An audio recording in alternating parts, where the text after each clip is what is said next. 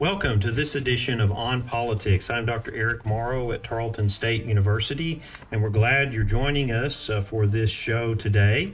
We air right here on KTRL 90.5 FM each week, Sunday at noon, and you can also listen streaming on the internet at tarletonradio.com. If you miss any show, this one or any previous show, we have a wide range of topics that we've discussed since we've been on the air almost 2 years.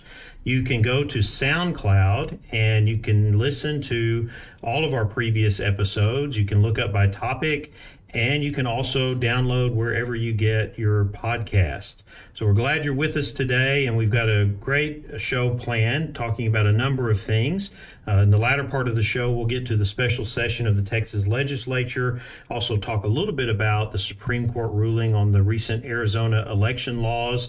But before we do that, we want to welcome to the show today Brian Bondi, who is the Granbury Chamber of Commerce president, who began in that role on April 1st, 2021. So it's not only a challenging time, but a time of opportunity here in the COVID or post-COVID era, as we should say.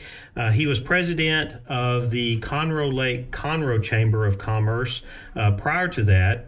While in Conroe, he helped grow the chamber's financial position with a combination of special event and membership development. He established the Chamber to D.C. fly-in program, where members of the chamber visited Texas senators and representatives in the nation's capital.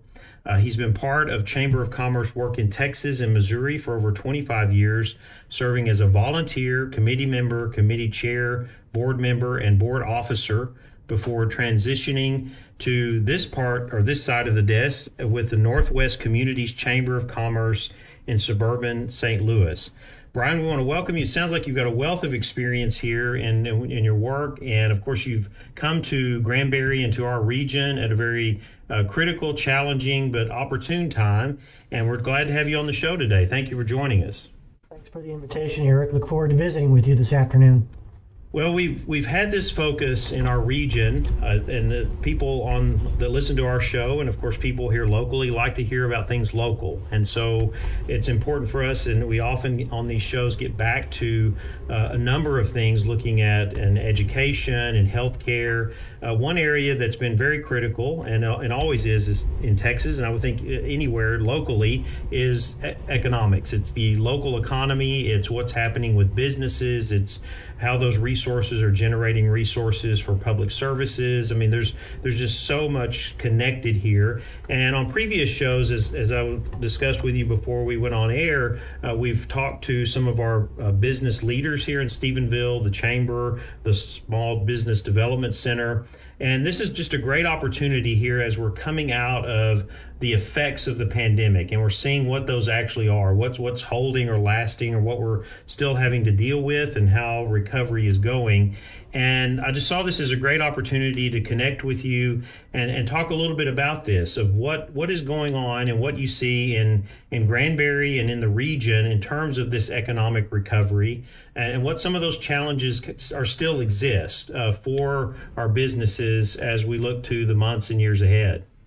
So Texas is in a unique position because we opened up sooner. Although the pundits said that there was going to be doom and gloom, it's been anything but that. So we have a unique opportunity before a lot of the other states in the country to get back to work. Part of the hindrance of getting back to work has been the additional unemployment benefits that were discontinued back at the end of June. And as we zero in specifically on the Granbury area, Hood County, really our biggest challenge is workforce. That is, and I think we could probably say that's going to be our challenge for some time to come, not just in Granbury and Hood County, but throughout the Metroplex. Getting people back to work is job one.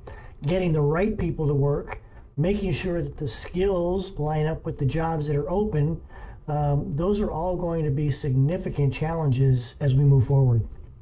So in the middle of that, in trying to encourage a growth in workforce and making sure people are there and have the skills that they need, what are some of the the things that you're looking at as a chamber, which my understanding, and correct me here, in terms of your mission, is supporting these local businesses and connecting them with opportunities.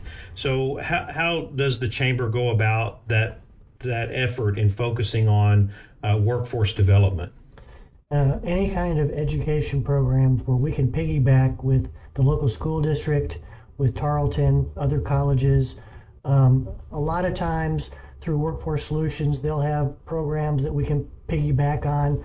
And for us, it's really about letting the business community know that these resources are available.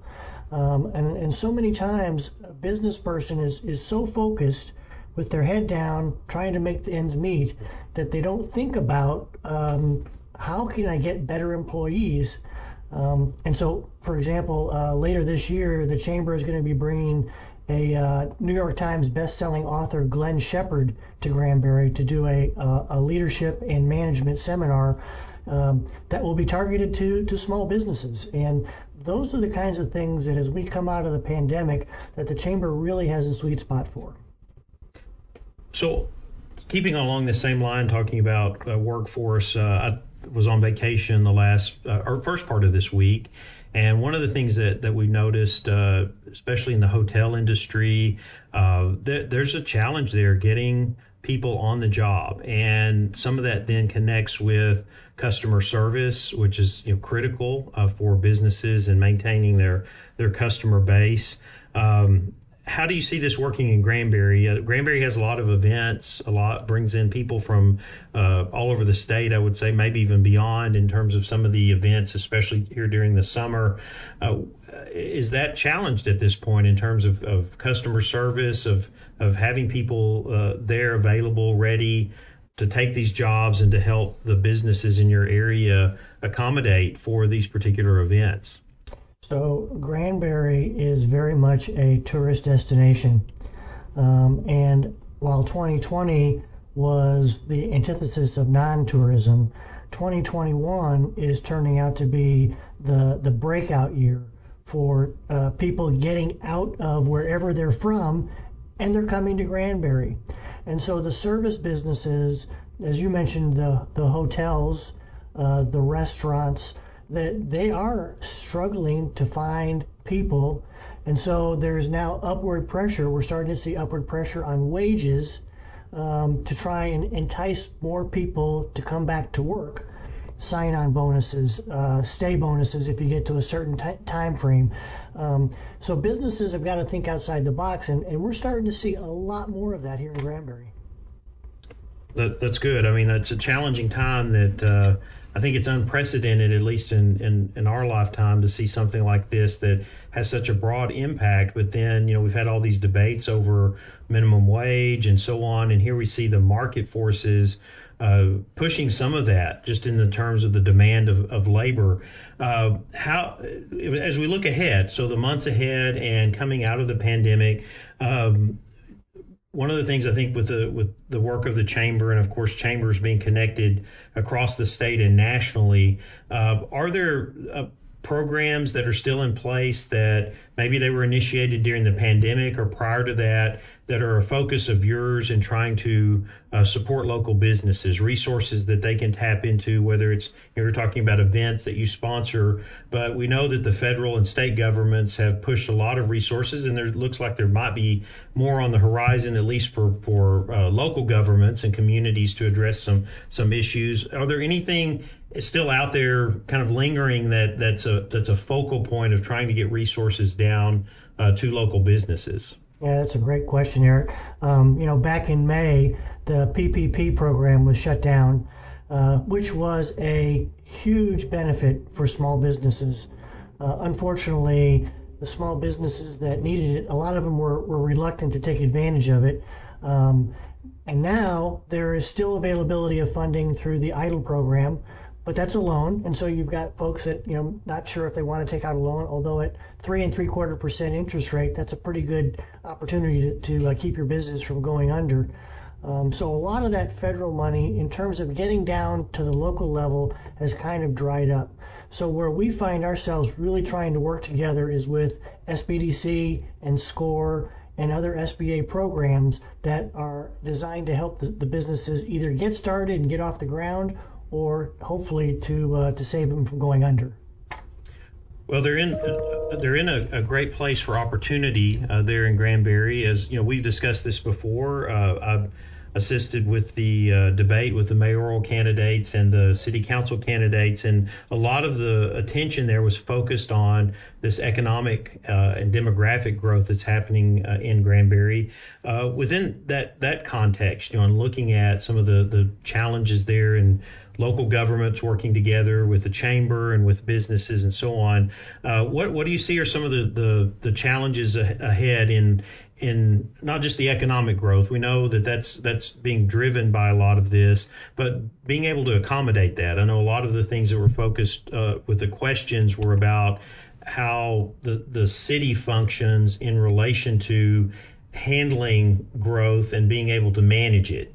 On the business side, you know, some would say there's never too much growth is not enough, right? It's but it can be, right, if you can't meet all the demand that you need to. So somewhere in there is a balance, and I would think you have your eye on that at the chamber. And how do you navigate that? How do you have a really important role with the city and with other local governments and with your small businesses in navigating that potential growth that's ahead? Yeah, so in my line of work, there's only two kinds of communities, those that are growing and those that aren't. And one of the challenges for a growing community is infrastructure, whether it's water, wastewater, power, transportation. These are all core issues that you can't just wave a magic wand and they go away. So we're talking about something that has been dealt with for the past 25 or 30 years. It's going to be dealt with for the next 50 years. I mean, it's not something that ever goes away. Specifically as it relates to the city of Granbury, as we heard at the candidate forum, wastewater is a very hot topic here. As the community has grown, the existing treatment facility isn't capable of doing what it's supposed to do, and another one is going to need to be built. Now, where that ends up remains to be seen. But that's an issue that isn't just a 1 or 2 year issue. That's a long-term issue. Same thing with 377. That's our main corridor through town. And yet, if you look on any given evening at 5 o'clock, it looks more like Houston than it does Granbury because of the cars that are lined up. At some point, TxDOT's going to have to come to the table and accelerate the timeline to make that road safer and more accessible for people coming and going. So big challenges, but also good ones, I think, to have, maybe with the growth that you're seeing in Granbury. Part of that growth is usually targeted at attracting additional businesses. I've lived in Brownwood, which had that focus for a number of years, being where it's located. Of course, Stephenville with its growth and looking at that as well.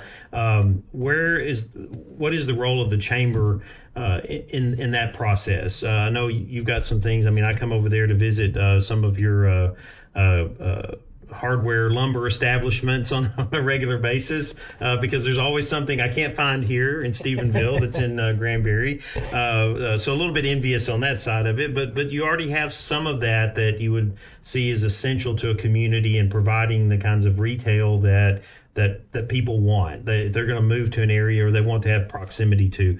Are there other things on the horizon, the types of businesses, things that are looked at, or is it also the fact that you're being watched by certain corporations that say, hey, we see the traffic, we see the growth, we want to see about locating at some point in the future? Yeah, so we are very fortunate. My predecessor, Mike Scott, built an economic development platform where the city and the county contribute a specific amount of money each year, and the chamber runs that economic development for them. And Shay Hopkins is our economic development vice president, and she is exceptionally well connected.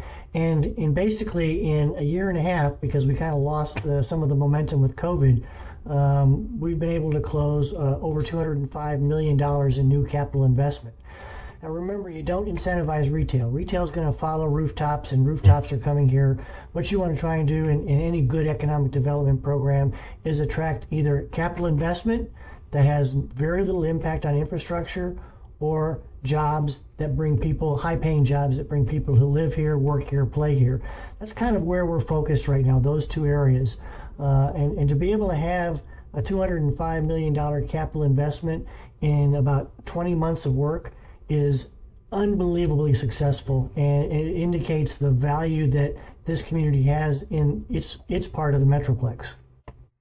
That's great to hear. That's phenomenal too. And thinking about even in this COVID era with all the challenges that are happening.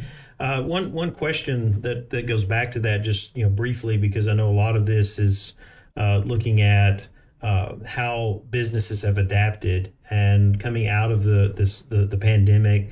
Of course, a lot was focused on technology, and that was a question I remember asking the chamber president here was how the chamber was helping during the pandemic to businesses that had not used technology to the extent where they could connect with their customer base.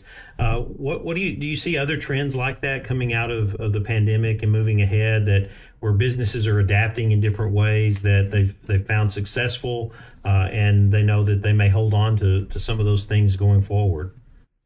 What we found specifically as it relates to the chamber is that our membership has a wealth of knowledge on different topics, and we started utilizing them as subject experts in producing programming, and the feedback was overwhelmingly positive. So for us, that's a model that we can continue. We can tap into a ready stream of people who know everything from retail to logistics, transportation, and everything in between. And why shouldn't we? That's part of what our job is to not only help promote the community, but help promote our members' businesses. And I think you're going to see chambers of commerce do more of these kinds of things and look for ways to not only generate new sources of revenue, but also provide more added value for that member's investments.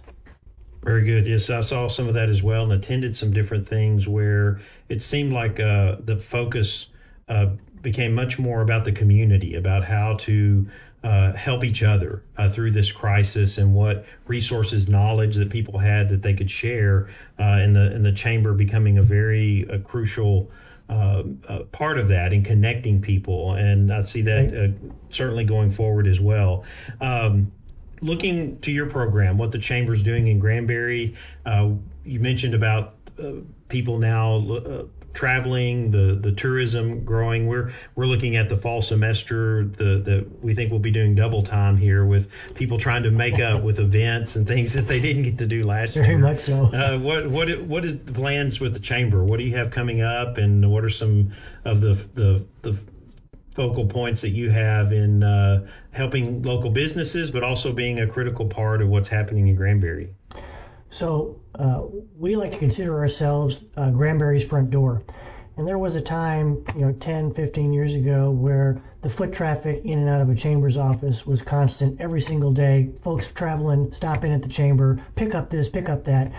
And today our front door is our website. And so one of the things that when I got here, our team said, we need to take a hard look at where we're at. And to that end, our board supported, that's the word I was looking for, we're in the front end of rebranding the chamber. New logo, website, marketing materials, because we want to position ourselves to that next generation of business owners. And it's not something that we have previously done. We know that the boomers are aging out of the workforce at a rapid rate. Xers and Yers are coming up, and millennials and Gen Zs are right in behind, and they don't necessarily know the value of a chamber of commerce. We will be spending a lot of time appealing to that market and helping them understand why it's a good investment for them and their business. Looking at providing benefits for membership levels, things that we haven't done in the past, not because we were ignorant to it, but because we didn't have to. We were benefiting from just being where we're at. Now it's a real competitive market. You've got Stephenville, you've got Cleburne, Benbrook. So we need to position ourselves as an organization that's not your dad's or granddad's chamber of commerce, that we're on the edge of change and we want to be a change agent for our businesses. So on that note, this show has a strong focus on civic engagement. How do we connect with the listener out there, with the average person, in terms of current issues and that are going on around them, whether they're economic, political, intertwined, as we see many of them are. I know a lot of your messaging and focus is on businesses and connecting people, but I know you also engage with the public. I mean, I saw that through the forum that you provided. How do you communicate that to kind of the average person of the significance and role of the chamber and what they should know about a chamber of commerce and its important a place within a community like yours? Yeah, that's a great question because in the bygone years, we really didn't worry too much about messaging to the public. It really was just an internal message that we were trying to get across, through things like the forums that we do for elections. It's a very important role for the Chamber of Commerce. Advocacy is rapidly becoming the number one reason why businesses join the Chamber, because we can provide access to those candidates, whether it's at the local level, county, state, federal level. That is a unique opportunity that Chambers of Commerce can parlay. I think the other part of that, though, is in the events that we hold. This past weekend is probably the best example. The Chamber has for decades put on the annual 4th of July celebration. The vendors on the square, the parade on Saturday, the fireworks on the 4th, that's all a chamber-driven event that the public sees a direct benefit from without necessarily investing in it themselves.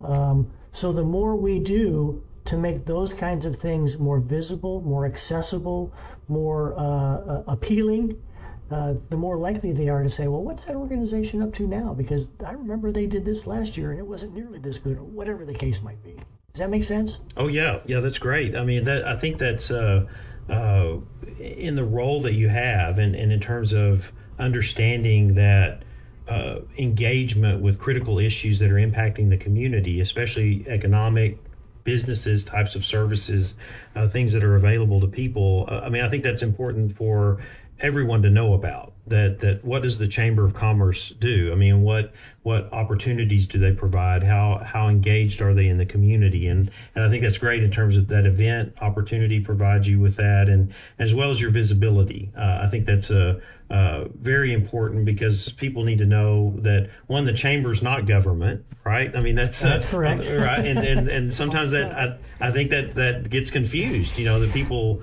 don't understand how a community really takes these different, both government, non-government entities and organizations, and whether they're economic focused or religious or culturally focused, that it's all of this together that really makes a community whole.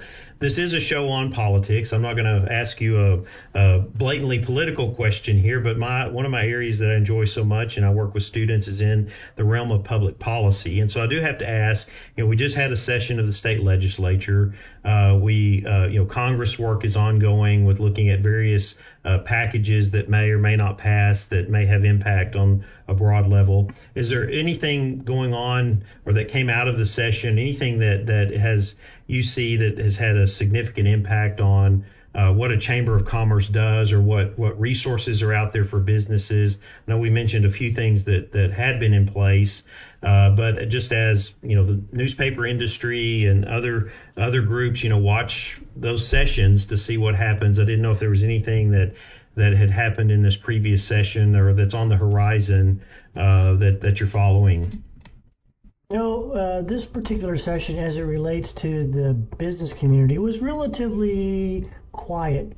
Now, the special session will bear to really pay attention to what's going to get done. It's a long list. It's an aggressive list. I'll be surprised if they get 3 or 4 of those things accomplished in the 30 days. And, we think that there's probably going to be at least 1 and possibly 2 more special sessions if ultimately those list of items that the governor wants the legislature to address actually get addressed. For us, probably the biggest one that didn't get handled in the legislature was the reauthorization of Chapter 313, which is really more of a tool in the tool belt for economic development. Maybe not so much here in Granbury, but for communities that have a large industrial customer that could make a huge investment, not having the ability to put together a program through Chapter 313 becomes more challenging for them. Our hope is that they'll take a look at that, and I have a feeling that the TEDC and other state trade groups are paying attention to it as well.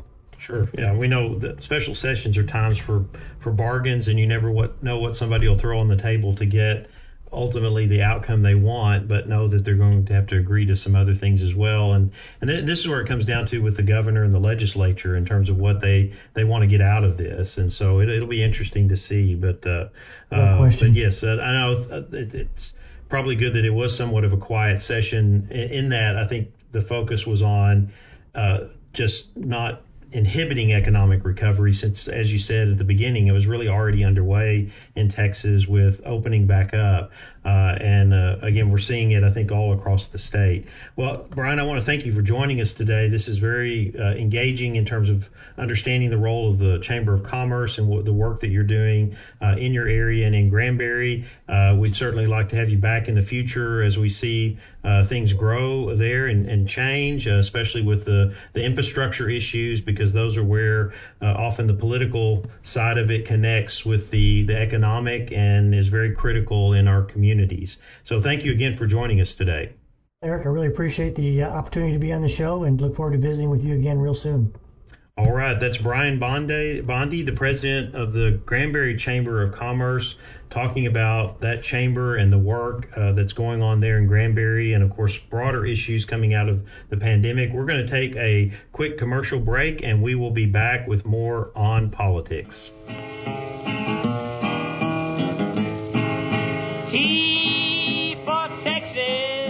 T for Texas is a Texas-based history podcast from historian Dr. T. Lindsay Baker. Find a new episode every Thursday morning wherever you get your podcasts.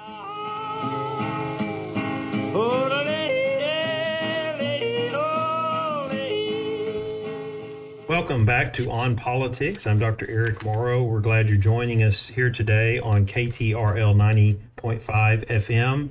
We had in the first half of the show an interview with Brian Bondi, the president of the Granbury Chamber of Commerce, and we also discussed a number of issues related to the chamber there, but also to the economic recovery post-pandemic. We want to give you the website for the Granbury Chamber. That's granburychamber.com. So if you want to learn more about the Granbury Chamber of Commerce and what they're doing in that community and the role that the chamber has, then take a look at that website. They've got a lot of information on there about their different programs and the things that they offer to the community. And of course, we'll be following many of these issues and discussing them in the future as we go forward in looking at the recovery from the pandemic. Also, I want to talk about a couple of other issues today on the show, as I mentioned at the very beginning. And one was that the Texas legislature is back in session. And so they went back into session this past week, called by the governor of the state to deal with a number of different issues and the special session. Why it is happening? Well, the Texas Tribune has a great article, which I'll post on our Facebook page. That's On Politics with Eric Morrow. And it goes through a number of the different issues that are going to be covered during that session in terms of what is on the agenda. Now, a special session in Texas is only 30 days. It has to be called by the governor. The governor sets the agenda for that session. And so Governor Abbott, in calling the special session, put 11 items, which, as Brian said in our previous interview, was a very aggressive agenda. There's a lot of things here that probably will not make it through the special session. Everything from bail overhaul to elections, which we'll talk more about in a moment, funding for border security, as Governor Abbott, and we've talked about on this show, has been critical of the Biden administration in terms of federal resources available at the Texas border with Mexico, social media censorship, legislative branch funding, which probably will get passed. That funds the offices and the committees and the legislators, family violence prevention, limiting access to school sports teams for transgender students, abortion-inducing drugs, an additional payment for retired Texas teachers, critical race theory, which we covered a few weeks ago, and other budgetary issues. So yes, very aggressive agenda. Of course, out of the starting gate was the return to debate over revising election laws in the state of Texas. This was the Senate Bill 7 that was on the table, and Democrats walked out at the last minute, preventing a quorum and the ability to pass that bill. And of course, Governor Abbott right away said that it would be on the top of the list for a special session. And so that has already begun. The debate on that began this past week when the session opened on Thursday. A different committee chair, a different focus here to try to see if they can navigate this. Also, pressures being put on Texas Democrats in the House of Representatives and in the Senate to go along with this, to work together for a particular outcome, and of course threats to say don't walk out again, don't do some of the things and use some of the tactics that you used before.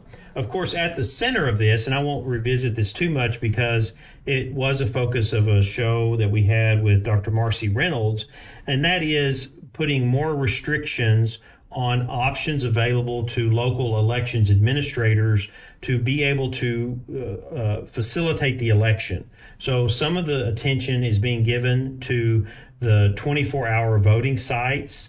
Another is to ballots being sent out by mail, and extended hours of the drive-through voting.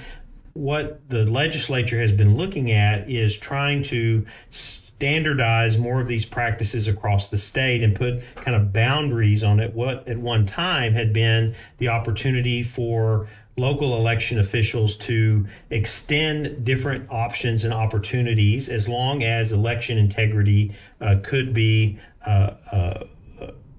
affirmed. That's been one of the focal points here, is that election security is the focus of one side, or we might say elections integrity, right? Maintaining the fact that elections are free of any kind of pressure, that people are able to vote as they can, that fraud is prevented. On the other side are those who are looking at voting accessibility. And that is, are we providing enough opportunity and ways in which people can use their right to vote? And so this has become a major issue across the United States, of course, reaching the Supreme Court with a decision that came down on the Arizona laws that were under review, one a statutory law regulation, and another a House bill that was passed related to, these were related to two areas. One was in what they call ballot harvesting, where ballots were collected up in a certain area. This was done at times by campaign officials or by others that were not either postal workers or election officials. So it tightened that up to say that only election officials or postal workers could gather ballots.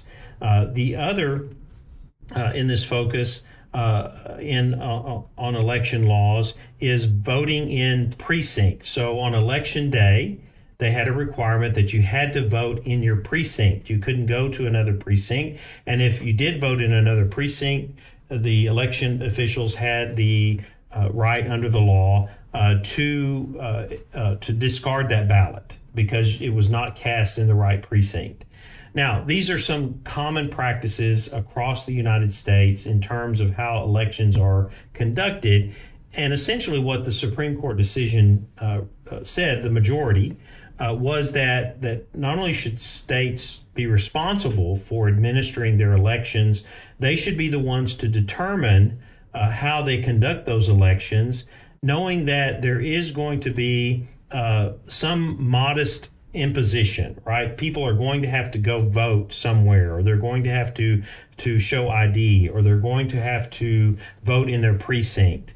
That there have to be some limits on flexibility here and some imposition in order to ensure the integrity of an election, and that this was not such an obstacle to the opportunity to vote.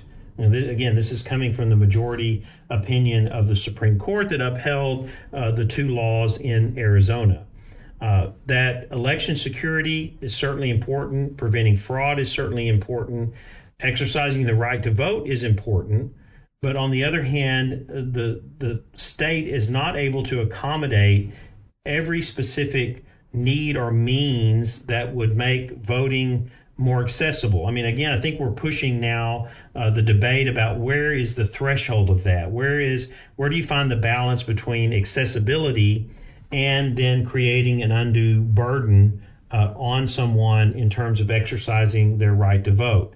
So we're in that kind of gray area, whereas you have some on the ideological side of this that would say that any burden is a challenge. Well, we know in this day and age, in order to have security, there is going to have to be some burden. In order to make sure that elections are free of fraud or outside influence, that there is going to have to be a burden because things have to be checked. They have to be verified. We have to assure that people who are voting are actually registered voters. And what we also see in all of this is the challenges going forward when you don't have tremendous amount of data on either side that supports one or the other. It's navigating now an area that is more influenced, and this is where we get into the challenges of it, by the politics of it all, the partisanship. As we've said on previous shows, coming out of that 2020 presidential election, when you had this focus put on the outcome, when you had many who were saying, well, there has to be something that was either wrong about this or that set this up for this result to happen with Joe Biden being elected. And so the attention then began to turn to voting practices, especially in a pandemic era where there were a lot of modifications made to facilitate voting, extending early voting, voting by mail, extending that as well, drive-through voting. There were just many practices that were used that were different from what had been done in the past, that expanded the ways in which people could vote, but then also now are raising concerns about the potential for fraud, or that some with an ulterior motives may use this with their agenda to try to commit fraud in order to influence the outcomes of elections. So all of this is, though, being looked at and debated in a political environment that has people kind of set up on each side. I mean, again, the mainstream in both sides, I think we have to make this clear and say this, is that the majority wants secure elections. There's no disagreement on that. The majority want people to vote who have the right to vote. Again, agreement on that. It's where the emphasis is being placed on how the laws are being developed, how they're being reviewed and implemented in terms of this tremendous political pressure. So here you have people who've been elected to office. They're being pressured by those back in their districts to say, we have to fix this. The election did not turn out the way we wanted it to. That means there must have been something wrong. We've got to address it, thus this additional scrutiny. My argument has been that all of this really covers over the more practical aspects of carrying out elections, and that is there's a tremendous cost on the taxpayers to ensure the security of elections, and that the more variety of ways that you offer to vote, the more that cost increases. And so you're not able to, the state is not able to say we must provide every way possible to vote to accommodate every certain group that would need that accommodation. Okay, whether we're talking about minorities or people with disabilities and so on. Yes, there are certain degree of accommodation that we need to go to that makes sense and that's reasonable, but not every accommodation could be made that would not create a burden for someone to vote. This is what the Supreme Court is pointing out, is that there is going to be some imposition on voters in this day and age, especially when we're talking about the challenges in securing elections, that they're going to have to follow. And then what they're saying is that it's up to the states to look at that. Now, of course, it leaves open the possibility of reviewing laws based on discrimination. And this is what the other side is saying, that the minority on the court that voted, that ruled against this, the Arizona laws, they're saying that, wait a minute, this is moving back in that direction where we start to put more imposition on voters, and knowing that this in the past was used to discriminate against certain groups of people by race or ethnicity, that we're going back to an era that the Voting Rights Act was intended to end by giving intense scrutiny to changes in election laws, especially if they put requirements on voters so this has been the debate about voter ID, about limiting options for mail-in voting, absentee voting, voting on election day. And this debate will continue on that level because you have those who are going to say that any action by the state to restrict voting means or methods that does adversely affect, and this is what they're saying, it adversely affects a particular group. So let's look at Houston, where we have large minority populations when compared with the population of the state, that the intent here is we need more flexibility in order to accommodate lack of transportation or lack of resources to get to voting or to get a voter ID, people who work different shifts, and thus the 24-hour polling sites, the drive-through, and so on. So again, all of this debate at that level really does not have the data, and some of this we don't want the data. Do we want data on widespread voter fraud? Well, the data is not there, and that's good, but that means that we still need to continue to be vigilant about preventing fraud. On the other side, do we have discriminatory practices? Some would say that we still do, and this is again a challenge, but are these laws intended to discriminate? And again, the Supreme Court, the majority ruled that this was not the case with the Arizona laws. Could states do more to facilitate voting? Yes, if in Arizona that collections of ballots is difficult in Native American tribal groups and in rural areas where driving to a post office is difficult or mail service is not fully available, then do we need election workers to go and pick up ballots? There needs to be some balance here that's found that maintains election integrity, but also does not, again, cause tremendous expense on the part of the state in order to think that every which way voting can be done needs to be provided to accommodate those particular needs or variations of challenges that would be considered an imposition on voters. So it'll be interesting going forward. Now that they've ruled on the Arizona laws, it's most certain that other laws will be coming forward, may continue to be challenged. The Georgia laws are already in the courts and being challenged on the basis that they discriminate against African Americans in voting. But again, is the Supreme Court now with a majority, as it ruled in this decision, in a position that will say, no, we're going to leave this up to the states. If we see no intent to discriminate, then it's up to the states to manage their election systems, to determine the boundaries, to determine what might be an imposition on voters, but also in a way to maintain election security. There's always going to be the political side to this as well. While we had seen voting expanded in terms of opportunities and means and ways of voting, this is going to become even more political based on the outcomes of elections, both state and national. So we don't see the partisanship part of this diminishing in any way, and it may swing as state legislatures change. It may swing depending on who's gets elected. If that changes in the 2024 election, we could see this become a non-issue by that point because of the push that is happening now versus what may be the issues of voting at that point in time. So it's something that we're going to continue to watch because it's not only happening here in Texas, but it's happening around the country. The Supreme Court's now involved. It's becoming more complex and more challenging in terms of a current political issue in our state and in our country. And so we'll give this more attention as we move forward and we see how these other election laws, as they are passed by states, move through the court system, how they connect, especially here in Texas, with the Supreme Court decision on the Arizona law.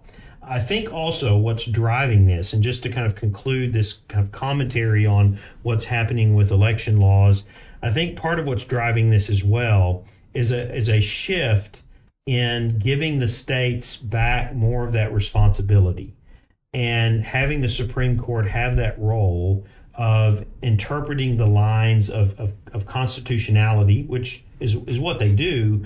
But in this case is that if it's not very clear in terms of impact, that this is undue impact on a particular group, that discrimination is not the intent, that it is part of the process of states fulfilling their constitutional role to manage elections, that they're going to leave this with the states. That seems like the trend for the foreseeable future. So it puts these other cases, the Georgia case and potentially what could come out of Texas, in jeopardy for challenges under Section 2 of the Voting Rights Act, because the Supreme Court is pulling back from this and pulling the law back to then leave it in the hands of the states to manage their elections. That's what happened when Section 5 was dismissed in the Shelby case in 2013,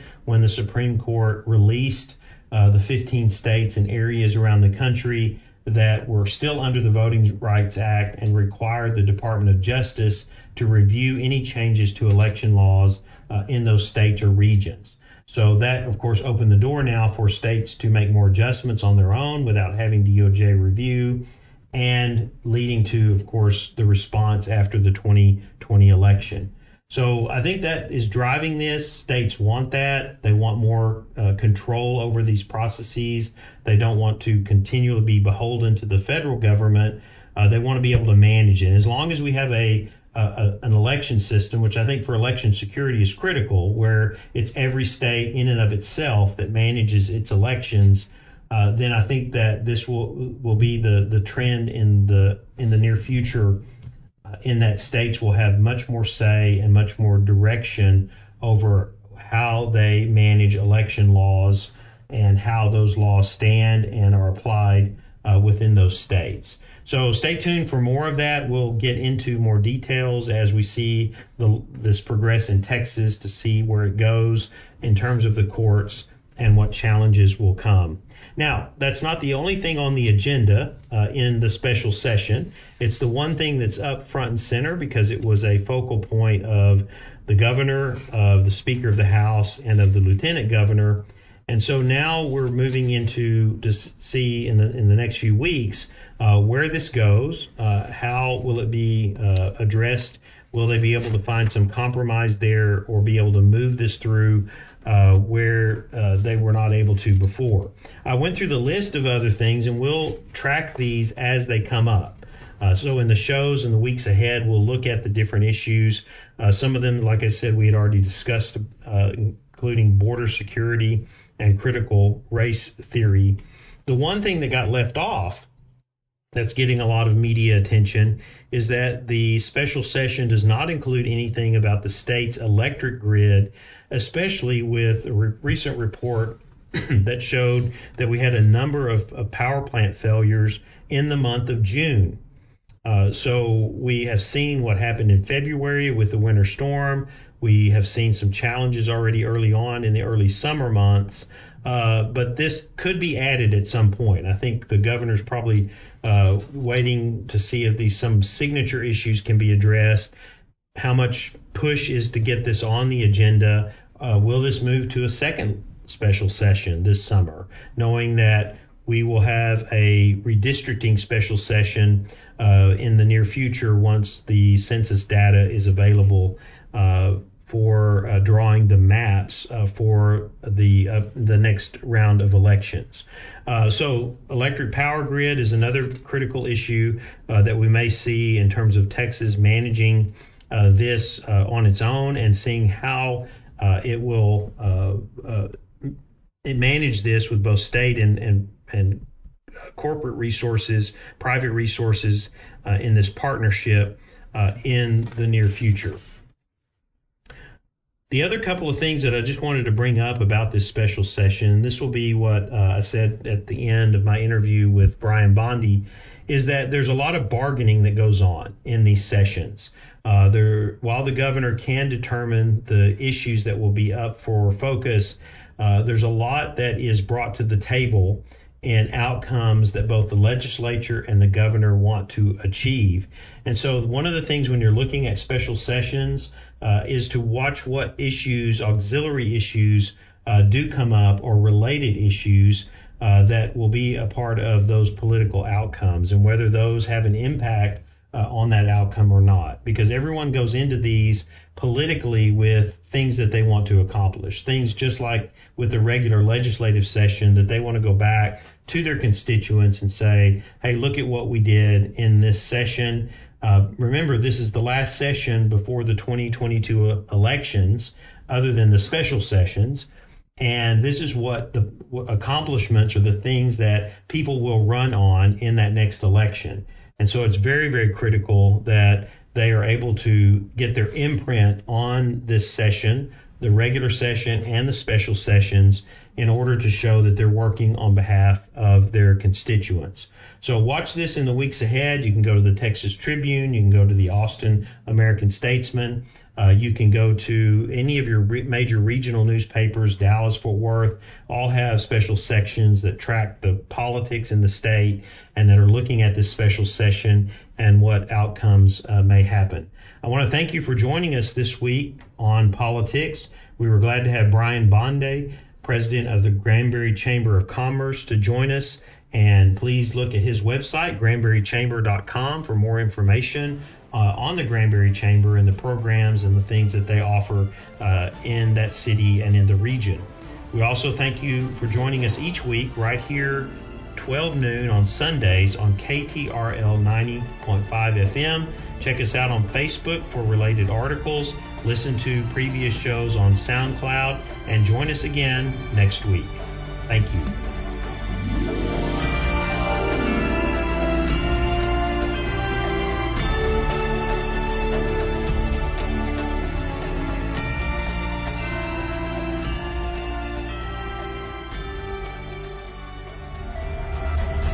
This has been a Tarleton Radio Network podcast with production from me, Taylor Welch, and me, Brianna Blanks. Find more great shows by searching Tarleton Radio Network wherever you get your podcasts.